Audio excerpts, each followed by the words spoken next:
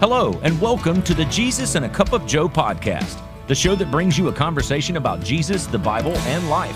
Here is your host, Royce Bottoms. Hey, I want to welcome all of you to Jesus and a Cup of Joe. Thank you for taking time out of your busy schedule. Spend it with me. I hope and pray you're having a fantastic day. You got you a great cup of Joe, and you're ready to go. Every April, the beginning of every April, I remember going out trout fishing with my cousins and my uncle. And we go up to a place called Helen, Georgia. And if you're from Georgia, you're familiar on what I'm talking about. But Helen, Georgia is a little nestled town up in the Blue Ridge Mountains. It really looks like places out of Germany. They do all types of German events and European events. It's a good little town. A lot of people go and visit, whether it's summertime or fall or wintertime. But during the spring, that place is busy. That river behind it is busy with people trout fishing. And I remember this was an annual event. We would go, we'd set up camp, and then we'd go fishing. And we would hit the water at daybreak. As soon as it was legal for us to get in the water and drop a lure, we were fishing. And we'd fish all weekend. And we'd catch our daily limit, then we go back to camp. We would clean the fish that we're going to eat, and then we clean the rest of them and put them on ice. But you know what? Before I went in there and got to fishing, we had to figure out what lures we were going to use, which rods we were going to use, and how was the fish going to bite that day.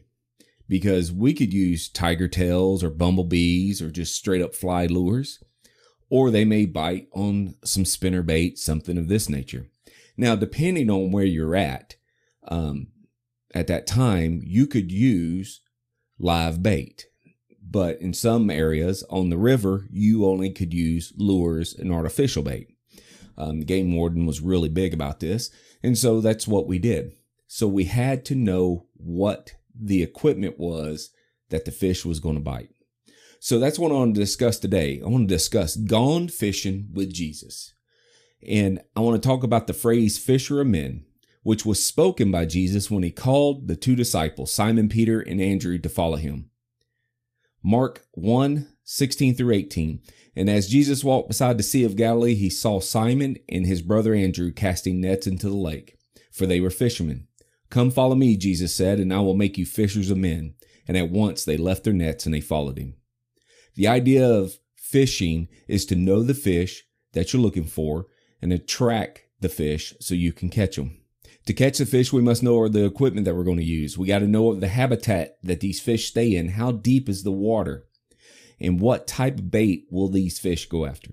After we understand everything that we need for real fishing, then we can relate it to how to become fishers of men. You know, fishing is very unpredictable. There's no guaranteed in the reward, but it requires patience and risk. In faith, the fishermen will throw their nets into the deep water, let it sink down into the lake out of sight, hoping that the rewards would be for the efforts of the catch. And so, as we look at Simon Peter and his brother, they were casting nets into the water, doing fishing. And as we know today, there are still some areas that practice that. And some areas do fly fishing. And I'm going to be honest with you, I had to tip my hat to all the fly fishermen, because that is one skill I've never been able to learn, is how to fly fish. I just love the old rod and reel, the Zebcos, and just be able to go out and cast. You know, God asked us to make disciples of all nations.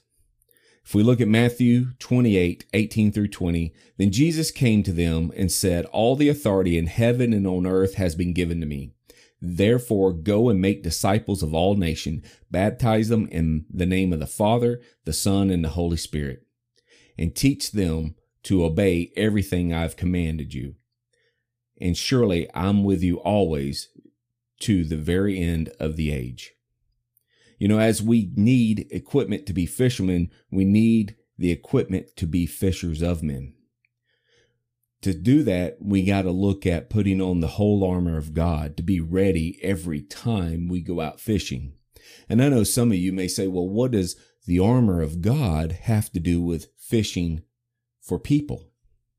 Well, if you think about it, all right, Ephesians 6:10-18 says, finally, be strong in the Lord and his mighty power. Put on the full armor of God so you'll be able to withstand the devil's schemes. For our struggles is not against the flesh or blood, but it's against the rulers, against the authorities, and against the power of this dark world, and against the spiritual forces of evil in this heavenly realm. Therefore, put on the full armor of God, so that when the day comes and evil comes, that you may be able to stand your ground. And after you've done everything to stand firm with the belt of truth buckled around your waist, the breastplate of righteousness in place, and with your feet fitted with readiness that comes with the gospel of peace. In addition to this, take up your shield of faith, in which you'll be able to extinguish the flaming arrows of the evil one, and the helmet of salvation, and the sword of Spirit, which will be the word of God.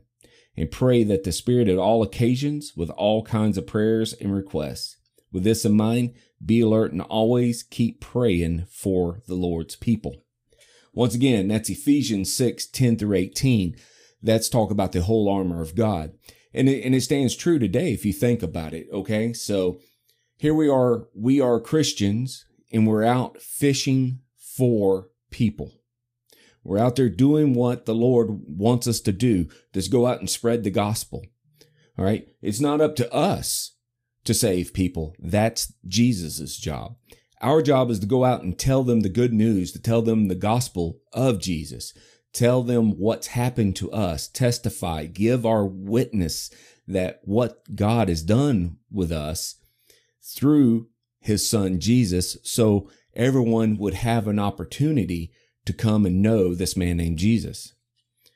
The times that we live in is a little tougher than what they were several years ago. We are living in some rough times, and I believe now more than ever, we need to be fishers of men. We need to go out here and cast our nets and start collecting up these people to share the gospel.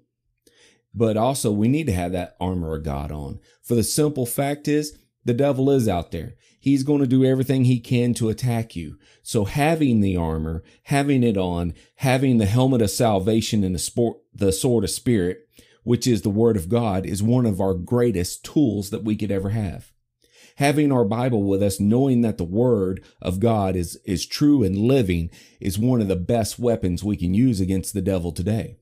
Because if you look at it, and we're going to look at it in today's times now, all right, we all know what's taken place in the past couple of weeks with the Roe versus Wade. We know what's going on with this fight versus that fight, these people mad at these people, and so on and so forth.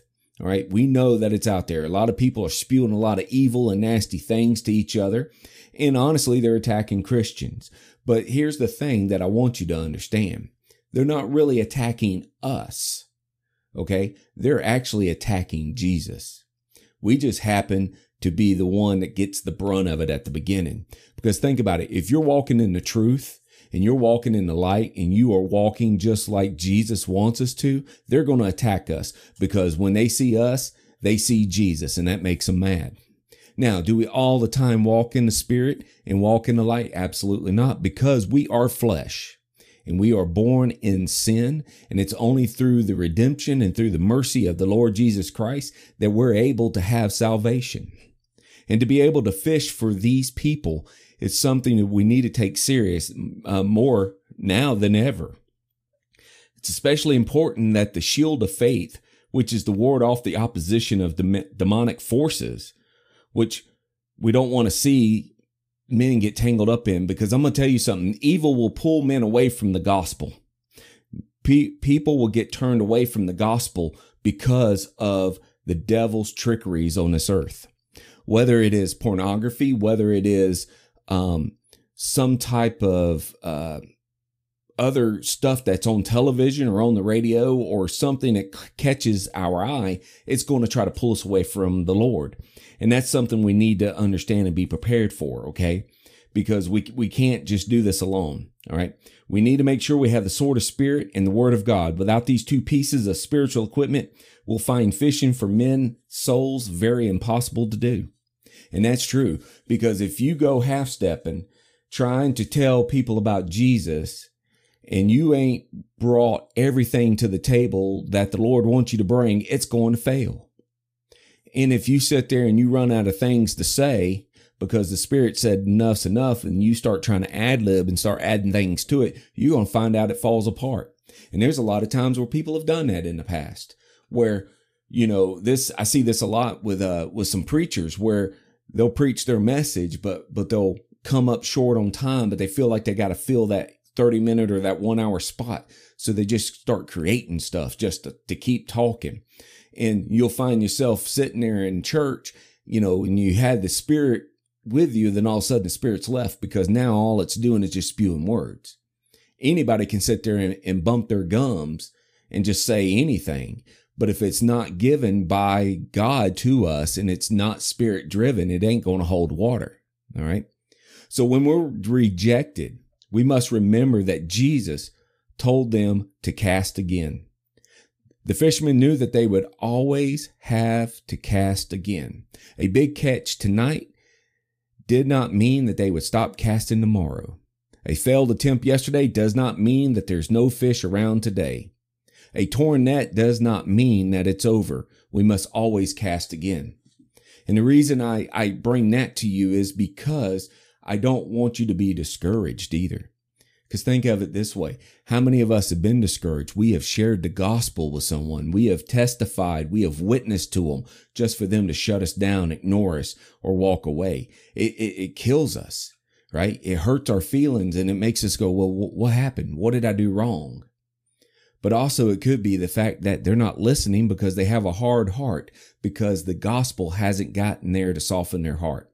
But it also could be that what you said that they ignored is starting to bury into their hardened heart to soften it. Just like the sower that's in the Bible that Jesus talks about, where he talks about the different grounds in the seed that was cast and how it grew and how it didn't grow. Okay. I don't want to get off track, but that's just a quick analogy I want to share with you. So don't get discouraged, because sometimes that happens. And when it happens, we got to cast again. Okay. Every time we share the gospel, even me behind this microphone, I am fishing for people by doing this podcast. And sometimes it goes out there and there is a decent catch that listens, that wants to know more about Jesus. And there's sometimes that the nets come up empty. But guess what? Just as I said, we got to go back. A failed attempt today doesn't mean we're going to fail tomorrow. It just means we got to get back out there and keep doing it. All right. Sharing the gospel again and choosing to love people again is what we need to do. We cannot live today off of yesterday's fantastic experiences or horrible failures. All right. Greatest is the faithfulness of his mercy begins afresh each morning. And we need to understand that just because we had great times or bad times yesterday, we can't let that drive us today. We can't let that drive us tomorrow. All right. We need to be able to wake up fresh every day, put our feet down on the ground, pray that the Lord will give us what we need, and pray that his will, and remember his will to be done. And if that happens and we pray that, then we're going to have a fantastic day no matter what this world throws at us. All right. Lastly, we must offer the only effective net. That's the gospel of Christ. To those who are perishing, the message of the cross is foolishness, but to us it's the power of God. 1 Corinthians 1:18. The gospel message is the power to change lives, shine light into darkness, deliver evil men from hell.